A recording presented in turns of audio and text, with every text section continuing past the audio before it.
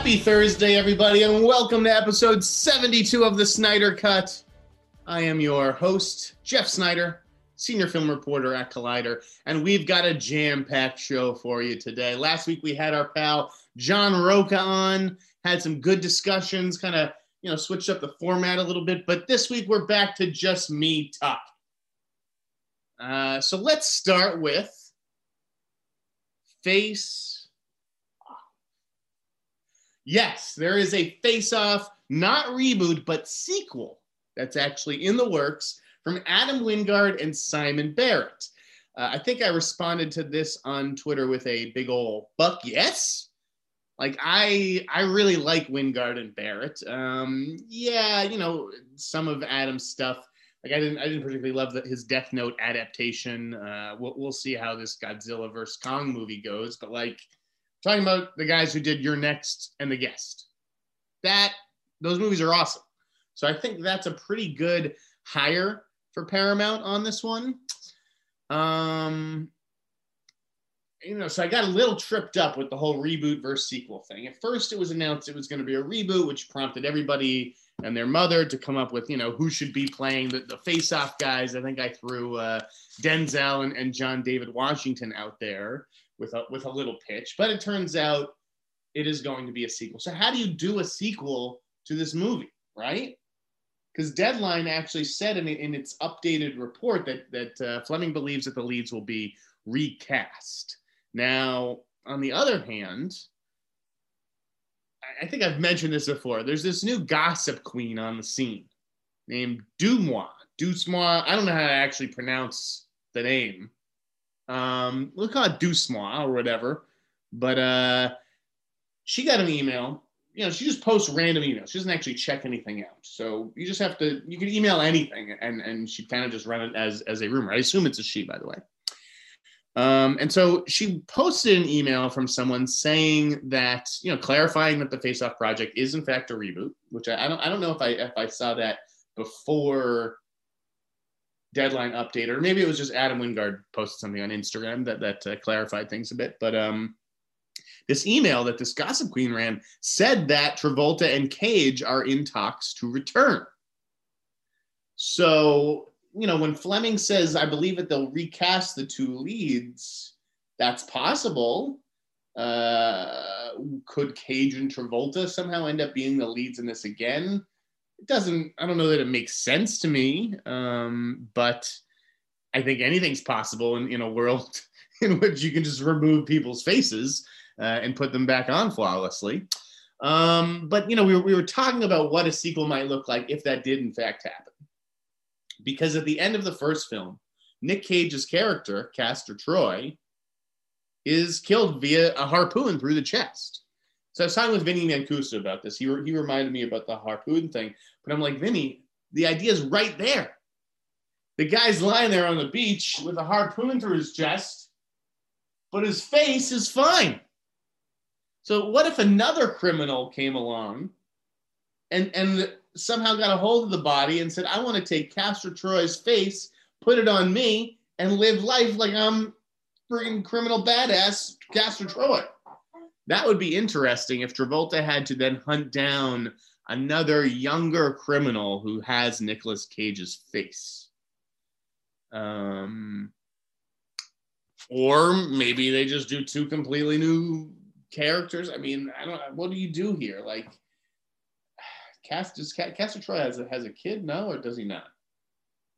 We could always make up a love child for him. Travolta has a daughter. I don't know where they take this, but I'm excited to find out, and I am glad it's in good hands with Wingard and Barrett. So yeah, Face Off, man, what a great 90s action movie. I don't know how there are people out there who don't like Face Off. It's amazing. Okay, we'll go to the Jordan Peele story next. So this was a big one. Would have loved to have run this story last Friday night when I felt pretty confident in it. But it was the Friday of a holiday weekend. There's a lot of politics, going on behind the scenes here. So anyways, Deadline breaks the story Tuesday that Keke Palmer is set to play, well, she's set to star in Jordan Peele's next movie. We don't know the title of his next movie. We don't have any plot details for his next movie. I had heard last week that Kiki was going to be playing the film's villain, that there were two male leads and that she was going to play the villain. Now, I didn't know if it was like a love triangle thing or a crazy ex movie, like, I don't know. I think it was discussing film that came out when this eventually ran.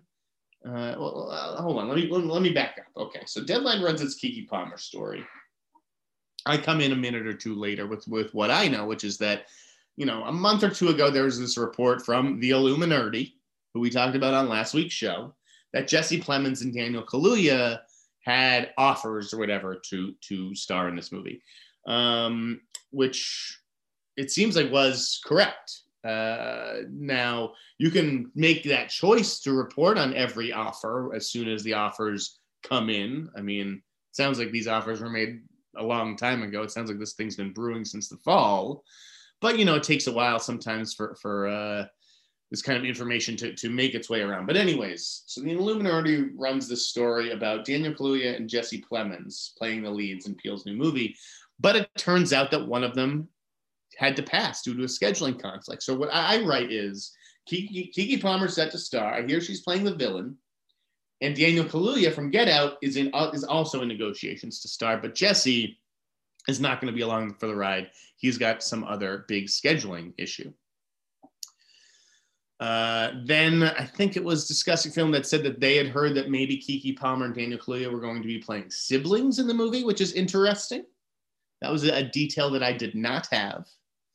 But I was curious because even though I knew Plemons had this scheduling issue, I didn't know exactly what it was. I knew it was something big because you don't just turn down the lead in a Jordan Peele movie for some middling tripe. So a couple days later, Justin Kroll and I believe Boris at THR, they break the news simultaneously that Jesse Plemons is in talks to star in Martin Scorsese's next movie, Killers of the Flower Moon. And get this. This is what I had heard this. He's going to be the lead. Leonardo DiCaprio shifted roles. So he was originally set to star, but now he's fixing on a different role, maybe a little bit darker in nature. So I get it. I get why Jesse had to say no to Peele. I mean, this is Marty, right? Peele's got a whole lifetime of movies ahead of him. He's going to be making movies for the next 2-3 decades. Marty Scorsese, as much as it pains me to say it, may only have a couple movies left. I mean, he's getting up there, right? He's getting up there. He's still calling the shots on these huge $200 million movies. And we're in the middle of a global pandemic. And he has asthma. So, I believe, knock on wood, I don't want this to happen, of course, but I think we all have to acknowledge Marty's getting older. And so he's only going to be able to make a few more movies. And so I think it's probably smart that Jesse goes and does this one. He's working with Leo. He's working with De Niro. You don't get better than Leo, De Niro, and Scorsese. It's a huge get for him. I mean, Jesse is he's a great supporting actor. But he's rarely the lead in movies. And this is a big one. This is like a $200 million budget, basically. But, when you have De Niro and Leo in supporting roles, it's like, you've got some backup. And again, with this being an Apple movie, it's not like it's dependent on box office. It's not like it's going to sink the studio if it flops, right? It's Apple. Lily Gladstone also cast, I believe, as the female lead in this film. And you can bet, it is about some killings happening on a Native American reservation, on an Indian reservation. And so I think you can expect to see a few more Native American actors. I would imagine Scorsese would go with the big names, whether that's Wes Studi. I think someone like Michael Grey Eyes is coming on really strong right now. Zahn McClarnon, I loved from Fargo, from season 2. So keep your eye out on Killers of the Flower Moon as far as that kind of casting goes. And as for the Peele movie, I mean, this is coming out next July. I'm going to try to dig for some plot details, but those are always tough, and you want to respect it. There are some movies where I think comic book movies, they almost know it's open season to some extent. that everything is fair game when you're reporting on a comic book movie, or close to it. I mean, again, this all comes down to each individual reporter's discretion, right? But with people like Peele and M. Night Shyamalan, I don't know, you kind of have to respect the effort and allow it to retain some mystery. I suppose J.J. Abrams is in that category too. Like, you kind of gotta, the same way a critic has to give a filmmaker its premise, or a reporter almost has to give a filmmaker his or her surprise.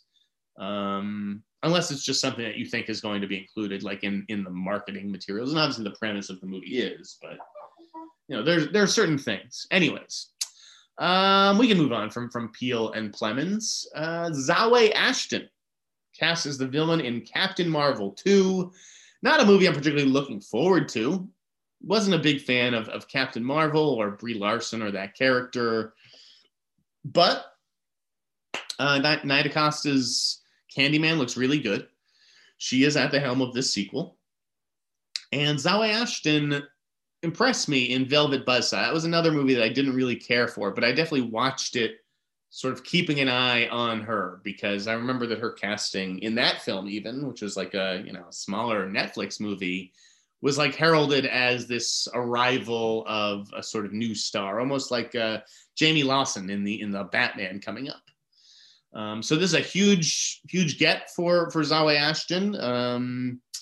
I guess, listen, if you're a Marvel movie, you don't need stars necessarily. I think that this movie might benefit from a little bit more star power, but I also acknowledge that there's a huge like for Marvel stories. So as soon as theaters open back up, I don't know if the box office returns will return to where they were, but you can bet that Captain Marvel 2 is going to pack the houses.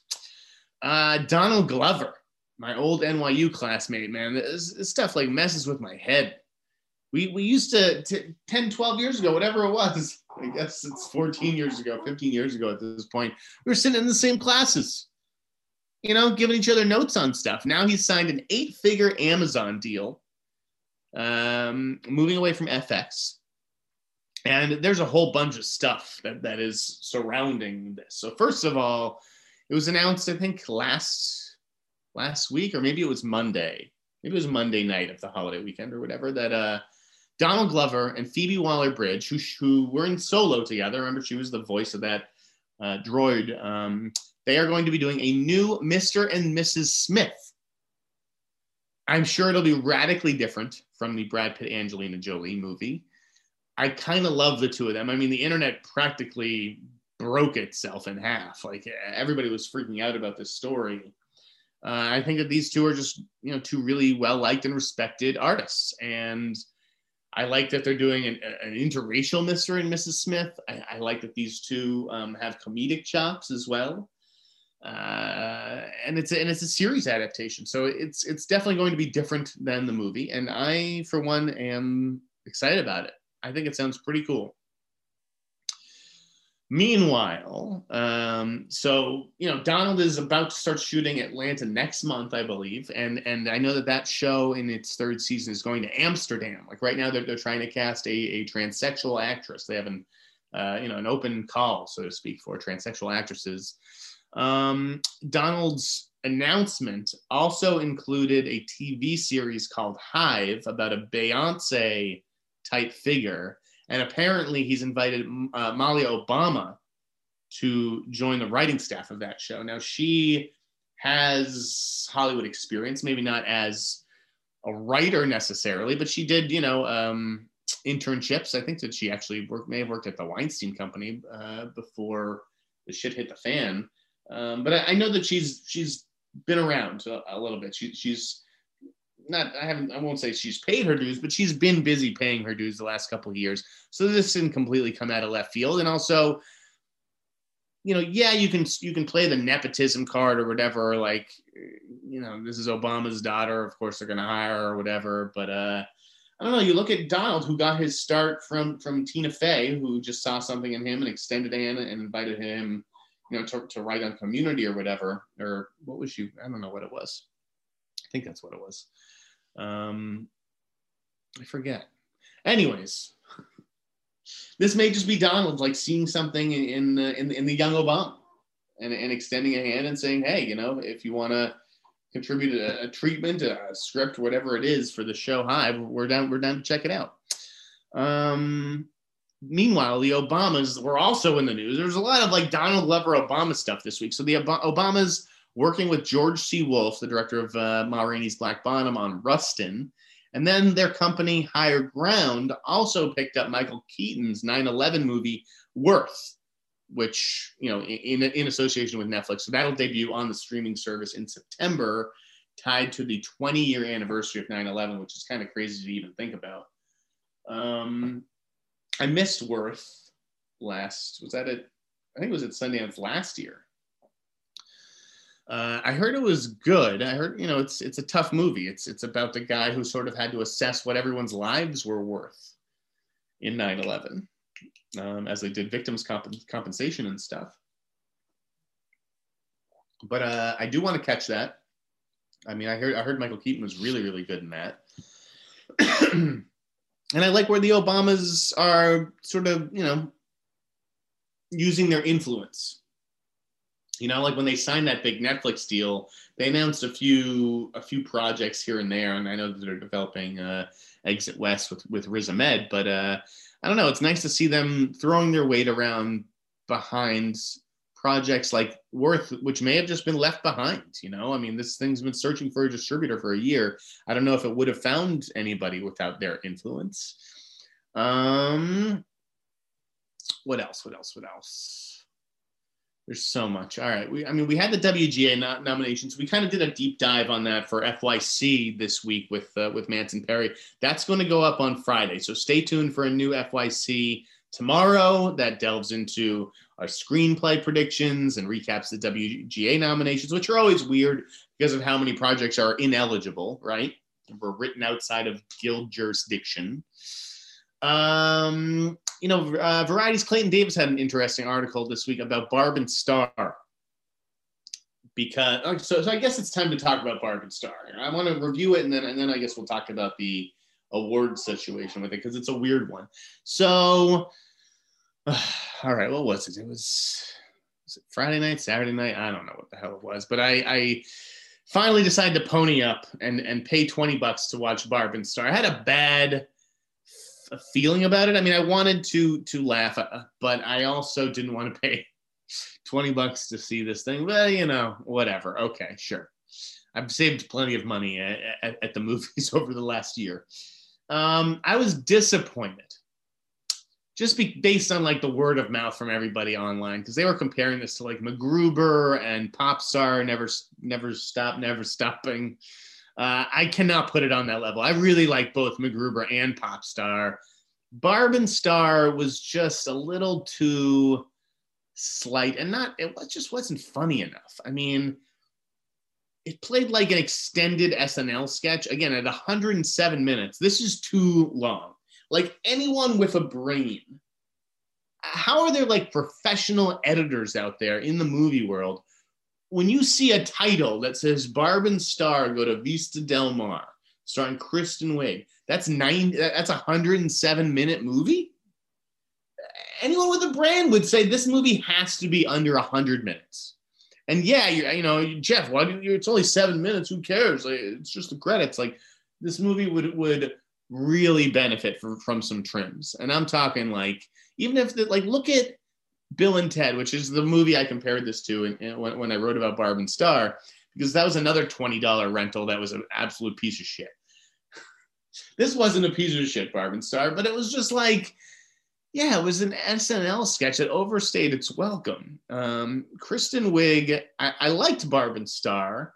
I liked the two of them and their shtick, even though it does get old. But the villain, Kristen Wiig is, I didn't know that she was playing the villain in this. And I did not like what she did. It was just like over the top. It was like, I tweeted about it. Like, Austin Powers works because there's a good foil for Austin Powers. There's Dr. Evil.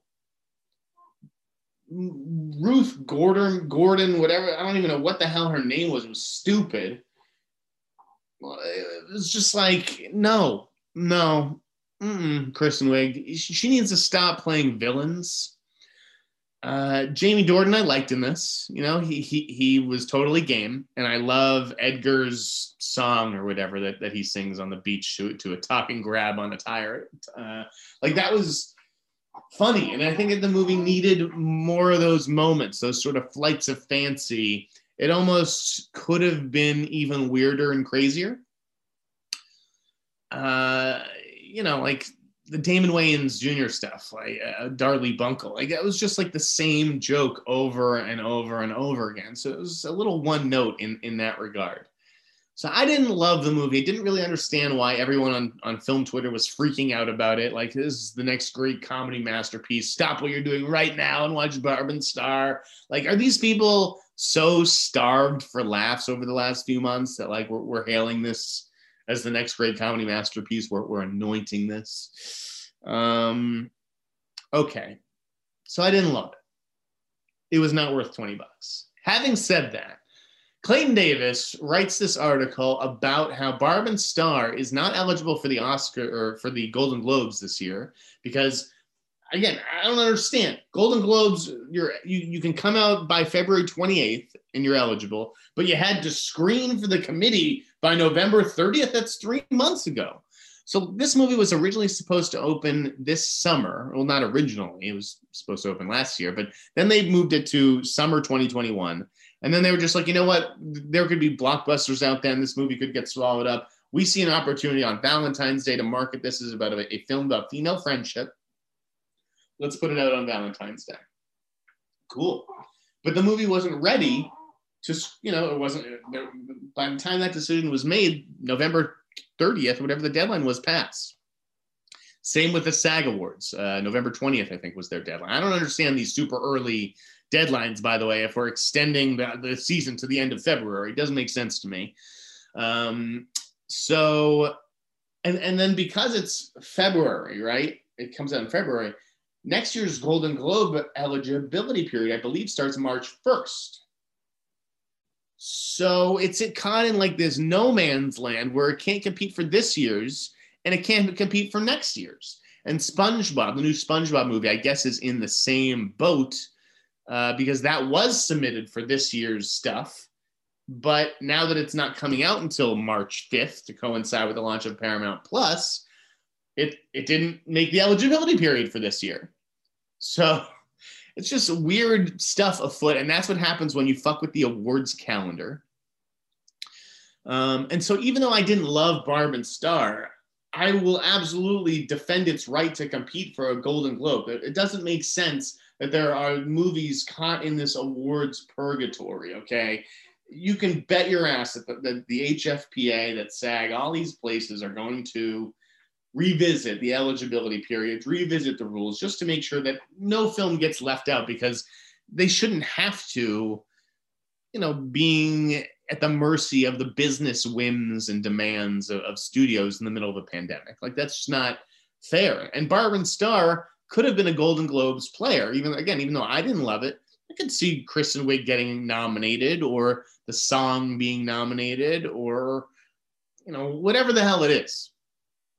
So it's really just about fairness, and forget my own personal preferences. I don't think it's fair what has happened to Barb and Star as far as its eligibility goes. As for you guys, you know, you may get more out of the movie than I did. If I were you, I'd probably just wait 3-4 weeks or whatever for it to be available on VOD at a more reasonable price. I don't know that I understand this pricing. I think that studios have to be more flexible. I mean, I guess if you look at the landscape and see how comedy starved it was, maybe it was smart for Lionsgate to put a $20 sticker tag on Barb and Star, right? Hoping that people are going to, you know, shell out and watch it with the other people in their family. I mean, I watched it alone. If my brothers had been around, or if I wasn't quarantining at the moment, maybe I would have invited them over and made a night out of this, like we did Bill and Ted, even though they were ready to kill me after that because they hated it so much. But like, I don't know. Does it need to be $19.99? Is that always it? Like Breaking News in Yuba County, which I'll talk about later in the show, that was a $14.99 price tag. But even so, I know that these movies were aiming for theatrical releases. Like Breaking News in Yuba County is something that should have been made available to rent for $9.99. And really maybe even $6 or $7.99, $6.99, $7.99. But I'm, $9.99 would have done it. $14.99. I'm not going to rent or buy this movie for that. Like the movie's like 13% fresh on Rotten Tomatoes. Like if you're gonna charge people for something like that, you got to have a good movie. That's what really pissed me off about the Bill and Ted situation, is that it just felt like a tossed off hunk of shit. But because it's part of, this franchise and has Keanu Reeves, they figured people would check it out. And so yeah, $20. Ridiculous. What else is on the list? I wanted to talk about the Delroy Lindo stuff because, he keeps getting snubbed, right? And I think he's undeniably good in the movie. Like, maybe it's the fact that he's more or less a character actor and this is kind of like a leading role, and maybe the culmination of his career. Is that why people are really, pulling for him or in his corner? Or is it just forget everything Delroy Lindo's ever done and just based on this performance, the guy's excellent and he deserves it? But someone put this theory forward, and the more I've thought about it, the more it kind of makes sense to me. Is the reason that Delroy Lindo keeps getting snubbed is the reason because he's playing a MAGA character in Da 5 Bloods. He's playing a bleeding heart Trump guy who wears the red hat and maybe doesn't have hate in his heart, but certainly has some prejudice, some bias, right? I do wonder if that is the reason he's not getting nominated, which is fucked up, by the way. Like we can give an Oscar to Anthony Hopkins in Silence of the Lambs, who kills cops, and we can give an Oscar to Anton Chigurh in No Country for Old Men, but someone who spouts some MAGA shit, like we can't even talk about them for an Oscar. They're not even in contention. That's I'm no MAGA bro, that's for sure. But are we? I just want to be clear: is the industry judging the performance, or are they judging the character? Because it's fucked up to be judging the character. That character makes sense within the context of Da 5 Bloods, and we need those types of characters, if only to remind us of. There's people on the opposite ends of the spectrum. So I don't know. I would like to see an outlet to really kind of talk to voters about that theory. Not that anybody would necessarily open up, but it is certainly interesting that here's the biggest snub of the season is a guy who wears a red Trump hat. Speaking of odd Trumpers, Gina Carano, we talked about her last week. And by the way, I saw the show with Roca got a lot of views on YouTube, or at least a lot of views for the Sneider cut. I guess this is a real hot button issue. I haven't kept up on The Mandalorian. I don't even think I've seen Gina Carano on the show. So I don't really have any thoughts as far as The Mandalorian is concerned. But anyway, so Gina Carano, she basically got extended an invitation by the Daily Wire. They were like, we'll make your next movie, whatever it is. You can star in it, produce it, whatever the fuck she does. She can't even act, right? So the Daily Wire, again, I don't know this guy Ben Shapiro really. I know he's the kind of guy I'm not supposed to like. It's an interesting business model to go after the canceled and say, hey, there's a space for you here. Like I said a couple shows ago, Daily Wire gave Run, Hide, Fight a home. And even though I could not bring myself to, subscribe to the Daily Wire to watch this movie, I certainly didn't want to be getting emails from them. I found a way to see it, and I really liked it. So it's like the Daily Wire, even though I may not like what they stand for editorially, I do like that they provided a home for this movie that may have not otherwise been seen just because of some of its politics, which really aren't all that disturbing. I don't really get why Renhide Fight couldn't find a distributor other than like it's teen violence. Like, I mean, when you're shooting kids, I guess that's always a hot button issue. But, you know, as far as it's like conservative politics or anything, like I didn't think it was like that outrageous, the stuff in the movie. Like, so anyway, it's going to be interesting to see what happens with Gina Carano, because she's not really regarded as someone who can act, frankly. You know, I mean, she even had to have like her lines dubbed in Haywire, right? That's this Soderbergh movie. But she's also like a brute force. She's a former, you know, fighter. She can kick some ass on screen. I wonder if she just becomes, you know, a version of like Bruce Willis, who's just making these direct-to-video movies. Like, could that be her, you know, making movies aimed at you know, conservatives and Republicans? And guys, these people go to the movies too. It's just like Michael Jordan said back in the 80s, like Republicans buy shoes too. We can't just pretend that they're not, that we don't live in the same country as these people, or they're not around us when we go to the grocery store or whatever. Like, so while I certainly don't condone some of the things that Gina Carano said or tweeted, you know, if she considers herself an artist, I suppose she has the right to make art. And if Daily Wire wants to foot the bill for that, go for it. You know, it's probably not something that I will want to check out, but if I do, you know, I'm going to find a way to see it without giving money to that platform, which I can't endorse. All right, we can move along. Daisy Ridley signing on this morning to star in The Marsh King's Daughters, a project I've heard about for a while now.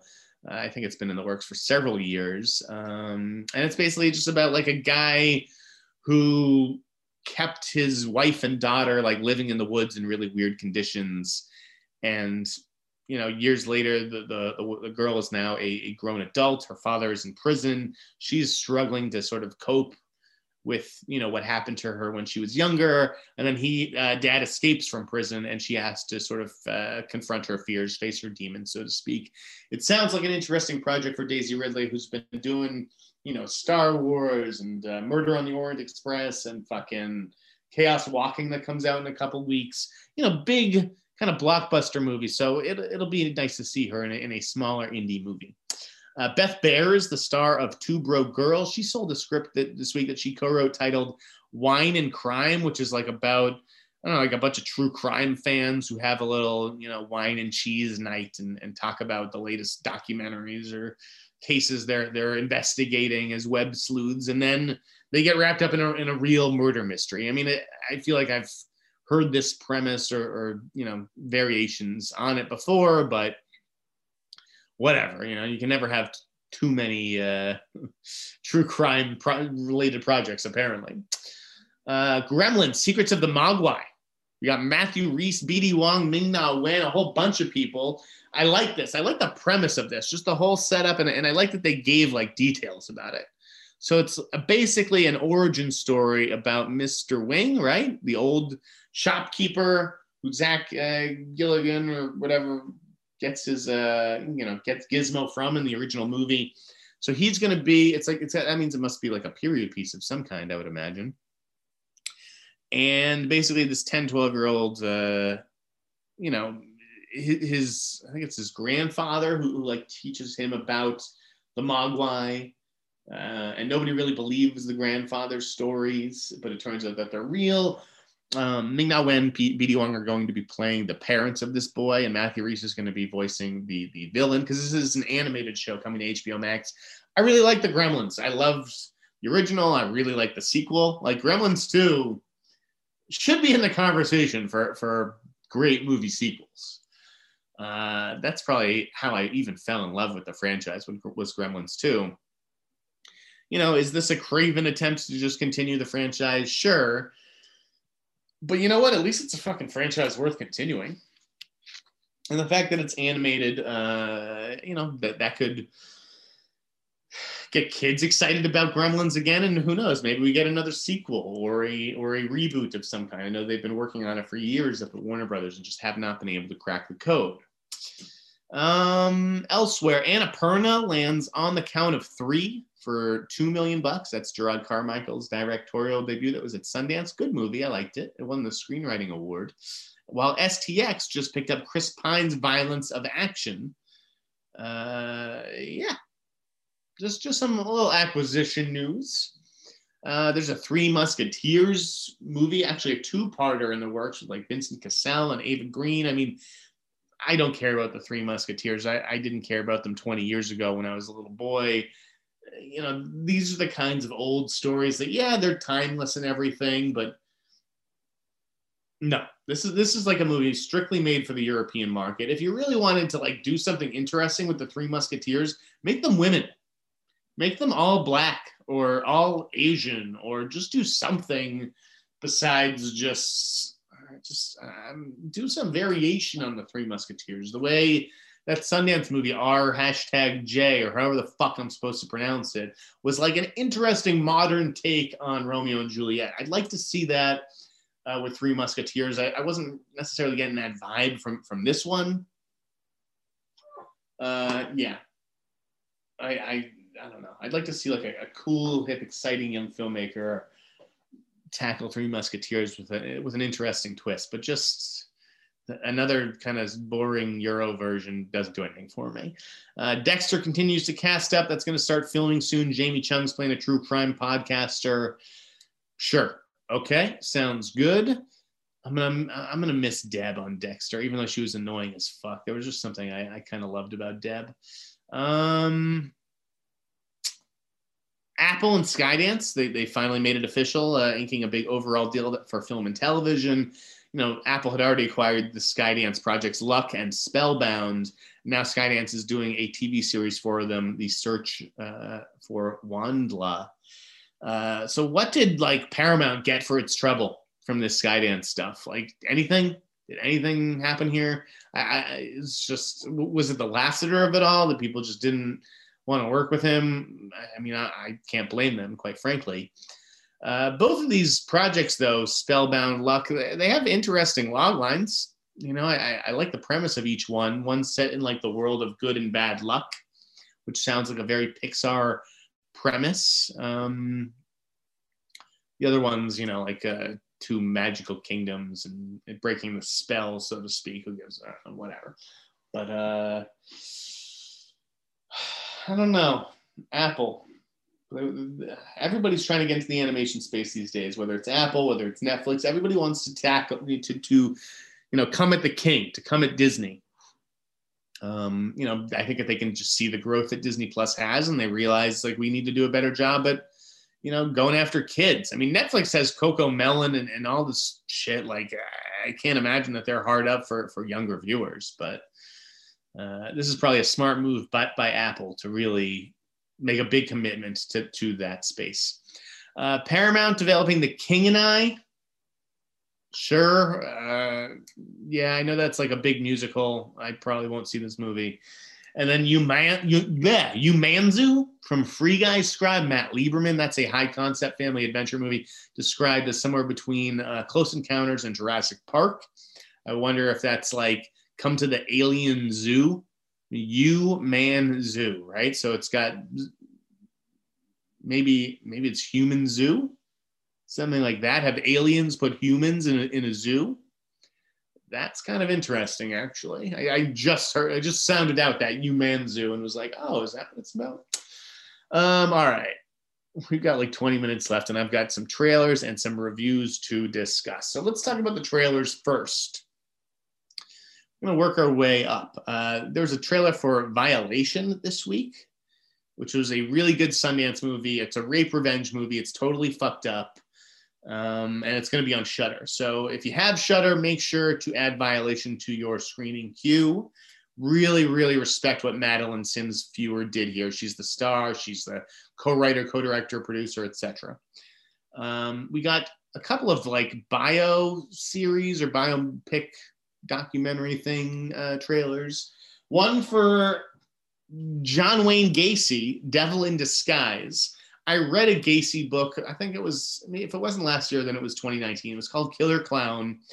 And like Gacy is fucking like they're like all these guys are disturbing as hell, but like Gacy was sort of a pillar of the community, right? He dressed up as a clown, entertained children.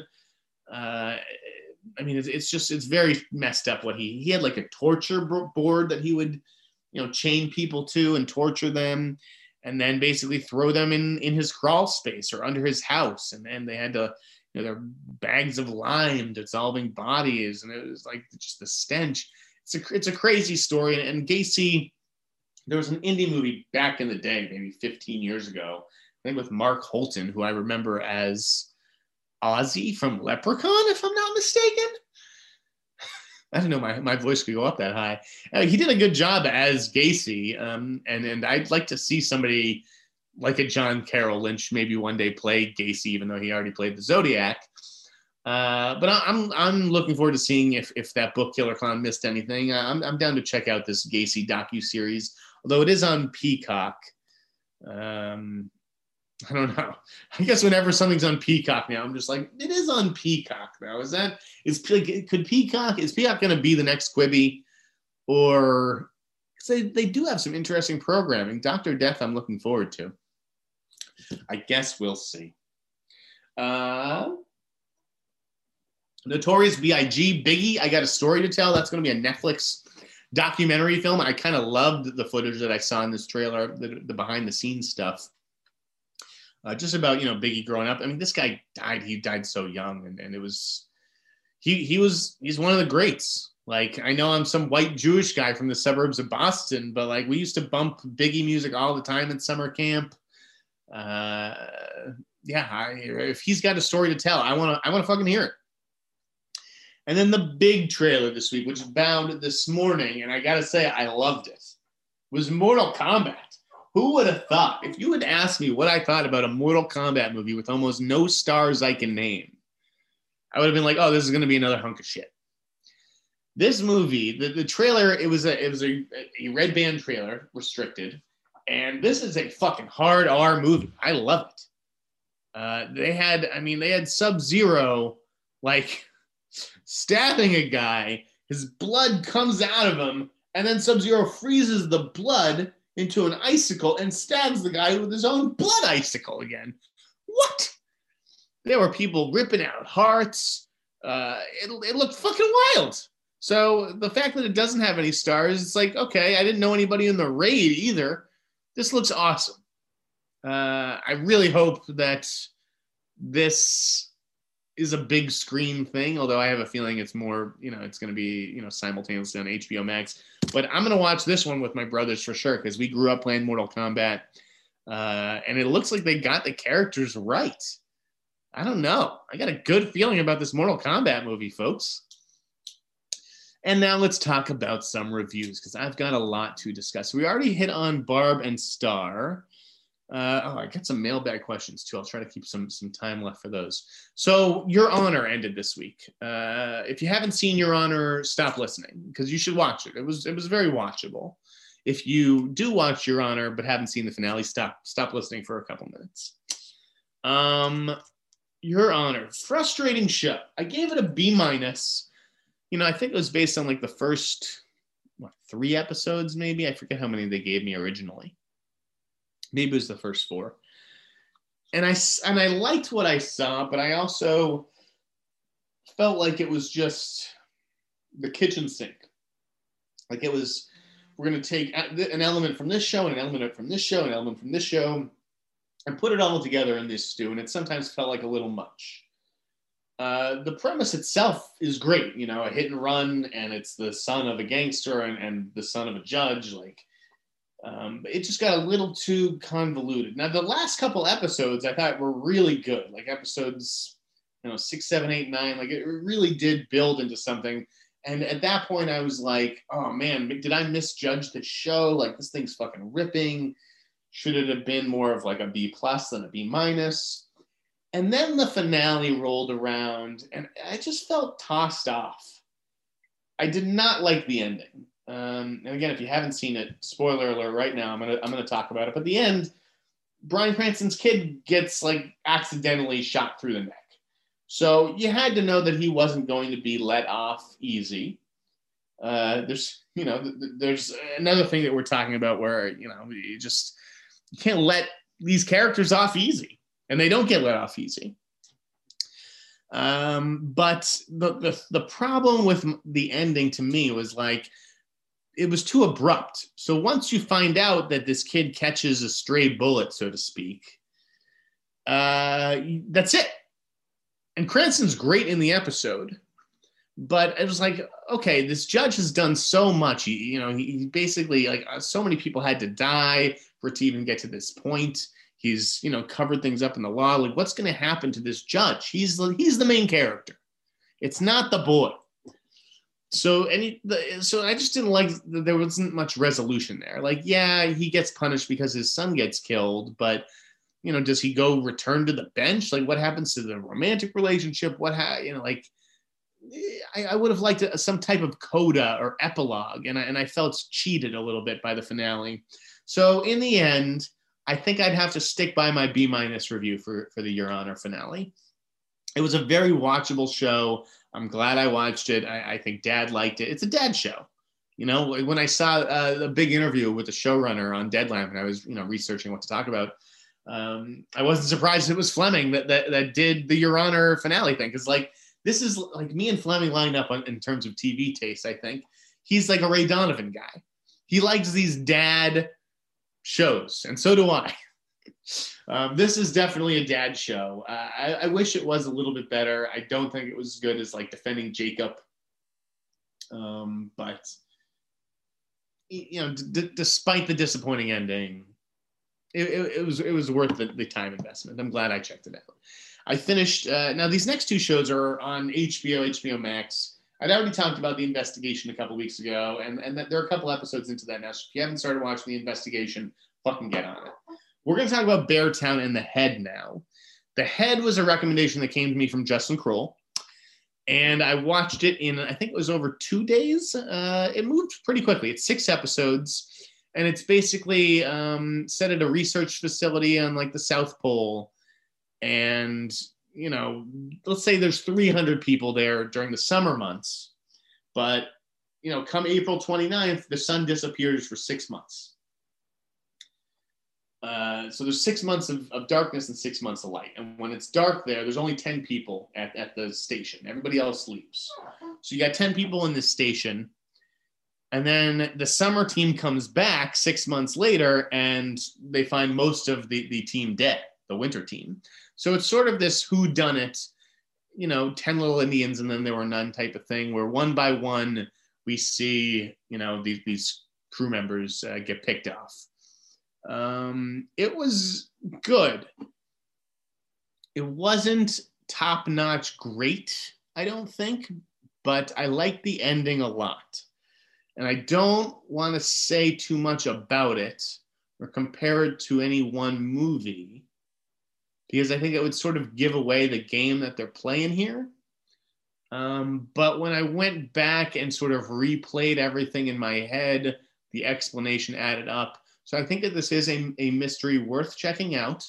It is mostly in English, although there's a little bit of, I think it's Swedish, Spanish, I don't know, I think it's Swedish, but there are some occasional subtitled exchanges, but for the most part in English, and you can always watch it dubbed or whatever. The other parts, I don't know, maybe you can't. But The Head, worth checking out. What was better than The Head though was Beartown. Beartown is excellent. Like, I fucking loved it. This one is the one with the former NHL coach comes back to his hometown in Sweden to coach the, let's call it the varsity hockey team or whatever. And it turns out the varsity hockey team is not very good. It's all about the junior varsity team or whatever. I mean, that's not really how it works in Sweden. But so he decides to take on this youth hockey team. And he has one good player, or one like great player, Kevin, who's really, like leading the team. And like the whole town is invested in this team. If there's anything that doesn't really work, it's why does the town's entire like fortunes reside on the shoulders of this youth team. But anyways, The youth team needs to get to the finals or win the finals in order to keep the town arena open. So then it comes out that the best player may or may not have sexually assaulted the coach's daughter. So it's like, okay, well, I mean, it's not so much about the struggle of like, do I play this guy? Which one do I believe?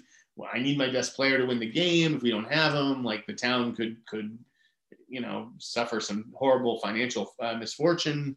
The arena could close, blah, blah, blah, blah. The performances in this were just so authentic and natural.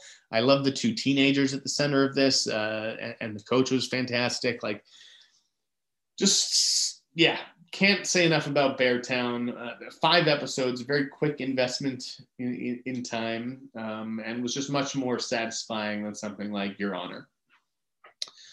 I watched, speaking of sort of like, this foreign kick, I guess I've been on, there are 2 thrillers that are both, very cold. I've seen a lot of like Beartown in the Head and Red Dot and Below Zero. There's some type of trend happening here because it's just snow wall to wall. Red Dot is about a couple who basically go to see the Northern Lights, and then all of a sudden a red dot appears in their tent, and basically they're being hunted.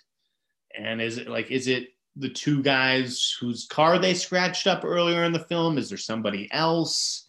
I like this one too. I thought it was, it moves. It just moves quick. I mean, it's not anything you haven't seen before.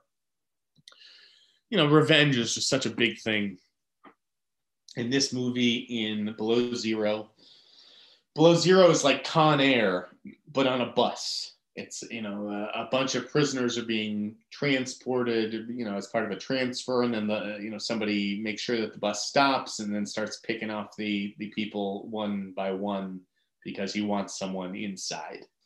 At first you think that the person on the outside is trying to save one of the prisoners on the inside, but no, they're actually trying to get to them.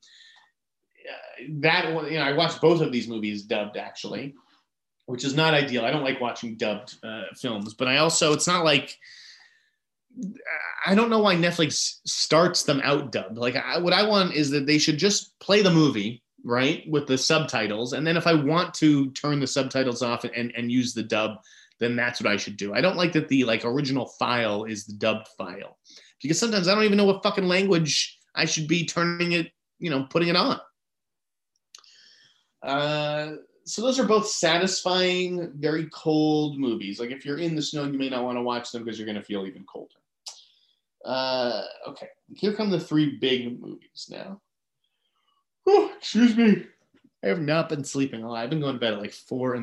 the last few nights. Last night I watched Breaking News in Yuba County. So this was one that they were nice enough to hook me up with a screening link for, because I didn't really want to spend $15 to see it. I don't think it's worth $15, but it may be worth, $6.99 rental in a couple of weeks, because I think this is available for rental in early March. So this is like Allison Janney and her husband disappears, we'll say. And so she starts to milk the moment, for the press. And, she has neighbors coming over. Oh, is there anything I can do here? I made you a pie, whatever the hell it is. And it's like this crime caper flick from Tate Taylor. It has a great cast. Like, I really like the ensemble here.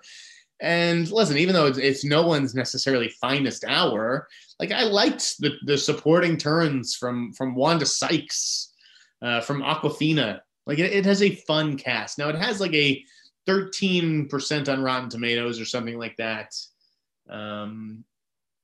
It's not getting great reviews, and I understand that. I guess this is something of a guilty pleasure for me. It's a movie that you watch while you're doing laundry. I guess the interesting thing about this movie is the fact that it was produced by The Blacklist. It may even be the first film produced by The Blacklist, which is like this arbiter of taste, right? The Blacklist will never miss an opportunity to tell you, we had, Slumdog Millionaire and Juno on The Blacklist, and we had, 400 movies on our list have earned nominations, and 17 have gone on to win Best Picture. I mean, they just have all the stats, right, for all their successes. Again, I liked Breaking News in Yuba County, but this is like it's I think it illustrates the danger of the blacklist being anything more than the blacklist, you know? Like, I don't know, if you're gonna sort of say you're this great arbiter of taste, right, and trust our judgment, and then the movie like Breaking News in Yuba County comes out and the critics kind of hate it, I don't know. It's just like you're kind of damaging your own brand there. So I don't know if it was like the blacklist was too ambitious by getting into the producing game, or if this just is not the best example of it. I mean, most of the movies on the blacklist have producers attached. This movie was also produced by Jake Gyllenhaal. I don't know. It was just something that stood out to me, like when I was looking at the credits and everything. Like, how did this get made? Type of thing. Again, I think it's worth checking out. I think Tate Taylor makes watchable movies, like even if they're not great, like, you know, Ava with the Jessica Chastain thing on Netflix, or Ma with Octavia Spencer. You know, neither great movies, but watchable. And it's just very interesting how Tate Taylor has kind of reinvented himself since The Help. Because I thought him and like Ted Melfi would have kind of similar careers, if you will. The other two big movies this week, Willy's Wonderland. This was one that also cost $20 that I called in a favor on, like Run, Hide, Fight, where I was like, listen, I really want to see this movie. It's Nick Cage fucking fighting Chuck E. Cheese animatronic characters, but there's no way I'm paying $20 to see it. And thank God I got the hookup, because it was horrible. It was so bad. Who are the people who could possibly say Willy's Wonderland was fun? First of all, Nick Cage doesn't talk in the movie. Didn't know that at all. I wonder if they save money by being like, you know what, Nick, we like, this movie was tailor made for you, but your fee is $2 million. We'll give you $1 million and you don't have to learn any lines. Just show up. Like, I just feel like there has to be a reason. That couldn't have been a creative choice, because so much of what makes Nick Cage great is his voice, you know, when he's yelling and screaming. So like when you take that away from him, it's like removing one of the biggest tools in his toolbox. I thought the movie looked cheap. I thought the direction was shoddy. Sorry, Kevin Lewis. Yeah, this movie was garbage.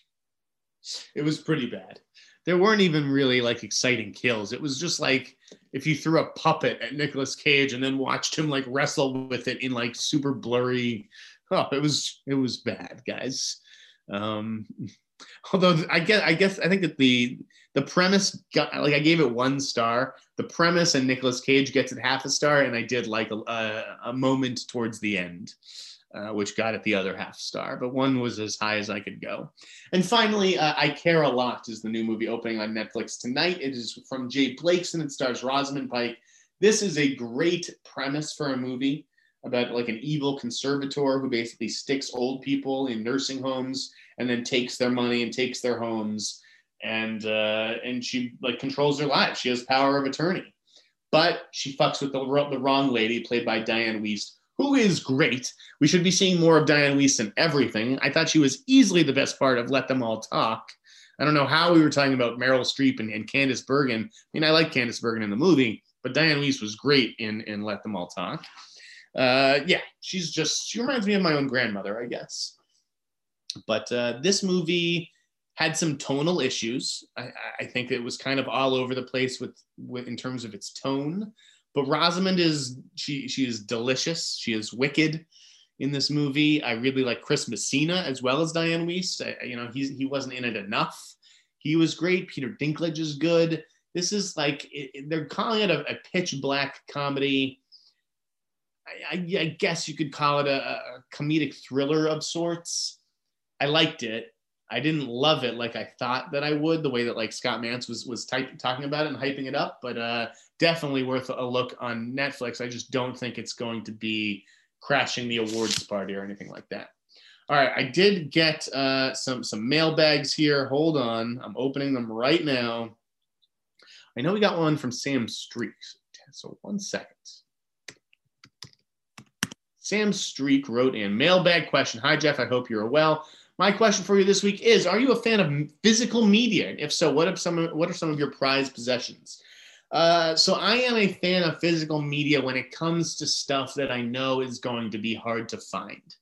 I don't need to buy fucking The Matrix 4 or Jurassic World 3 because those movies are always going to be available on streaming, on DVD or whatever. But like, a Serbian film, if you want to talk about prized possessions, yeah, I have a DVD copy of a Serbian film. Why? Because that is not a movie I'm going to be able to just pop on Netflix anytime I want to watch it. So I would say more sort of hardcore movies, more fucked up movies, I'm trying to think of what other stuff. I mean, it's like when I was maybe a later teenager, the only albums that I bought, I think, were Modest Mouse albums and Radiohead albums. And maybe Metallica. Those are like the three bands that are like, all right, I want to own your shit physically on CD, but everything else can just be downloaded onto my iPod. So I think it's like that. There are movies like when Heat put out a new like 4K transfer. I'm like, listen, I watch Heat once or twice a year. Might as well, like, rather than having to keep renting it for $3.99 on iTunes, might as well just get a sick, physical copy. So I think it just depends on the movie, and but yeah, on the whole, I would say I'm fairly digitally minded. I mean, it just listen. I don't have a big house either. I mean, I'm living in a big house now, but none of besides what you see behind me, none of my possessions are here. So in my apartment, I had just way too many DVDs and stuff. When I moved in with Steffi last year, when I was living in Santa Monica with her, I basically limited myself to 100 physical discs with the backs. The rest went into binders. So yeah, I still had all these physical discs because I'm a hoarder and I never throw anything out. But yeah, there were only 100 like DVD covers left that I was allowed to like display or anything like that. Do I regret it at all? Not necessarily throwing everything out. I think binders are fine for most of those movies. But yeah, I basically made my collection look that much better because I just picked the top 100 titles from it. All right, Joanna Linaverta, I know, wrote. So here is the question. It is, hold. I know we're wrapping up soon. 1 second, Thad. Joanna Linaverta writes, since you know the ins and outs of Hollywood way better than me, how much does a casting director usually do? You hear stories of a writer writing a character with a certain actor in mind. So can the casting director override that choice, or are they just another voice in the room, with the auditions and whatnot? And check out Johanna's Letterboxd reviews as well. So what I would say about that is it depends on the casting director. It depends on the filmmaker. It depends on the project.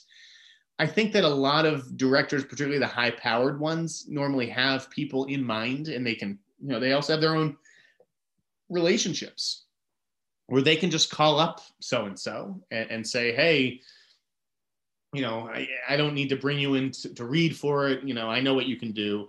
I don't need to go through your agent on this. Like, we'll hammer out the deal points later. I just want a verbal agreement. Keep your spring free because I want you in this.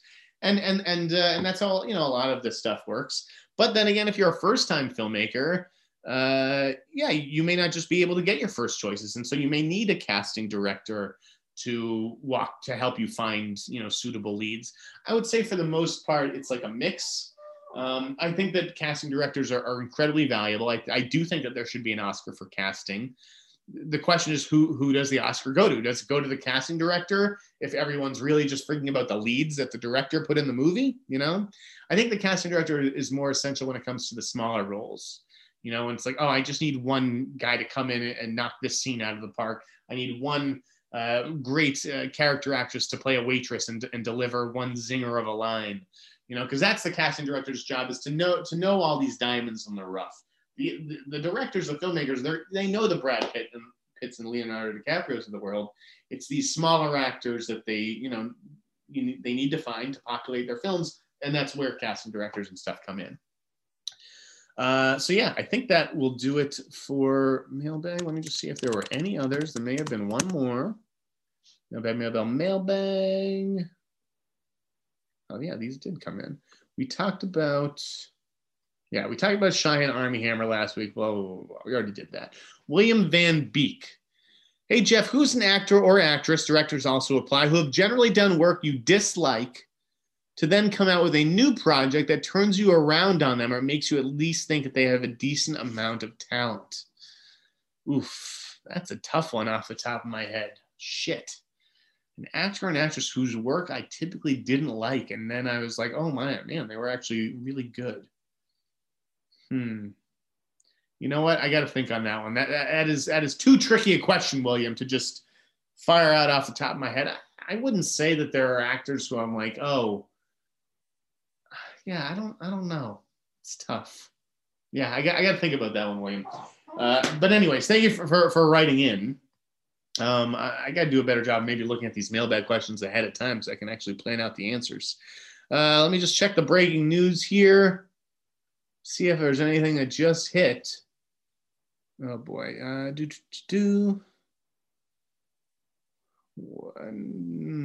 not really.